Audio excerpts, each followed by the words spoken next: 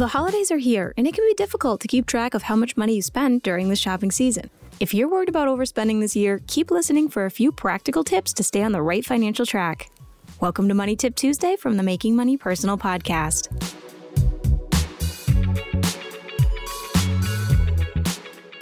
If you want to avoid spiraling out of financial control due to the holiday spending frenzy, the best thing you can do to keep control is to start with a budget. Creating a budget will give you more control over how much you spend by helping you strategize how best to distribute your money.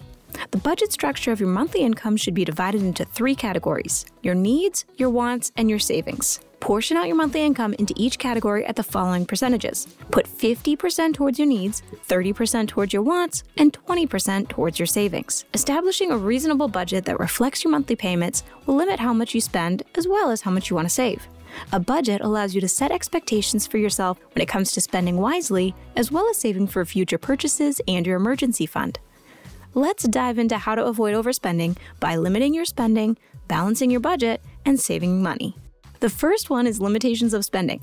Think about your monthly payments that need to be made, whether it's for a loan or a credit card, so you can set a limit on your holiday spending and day-to-day expenses from what you have left from your monthly income. Once you have that limit set, it's important to keep track of all your purchases so you can keep your budget balanced and avoid overspending. The second is balance your budget. Because your monthly spending can increase due to the holidays, you can adjust your budget a little while keeping it balanced. Simply change your income allocations from 50-20-30, that's 50% needs, 30% wants, 20% savings, to something like 50-40-10, 50% needs, 40% wants, and 10% savings.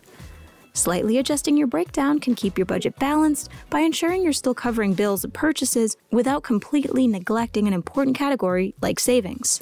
And the third element is to save up for backup. Saving money through a budget can be rewarding and provides financial security, but savings only works when you stick with it.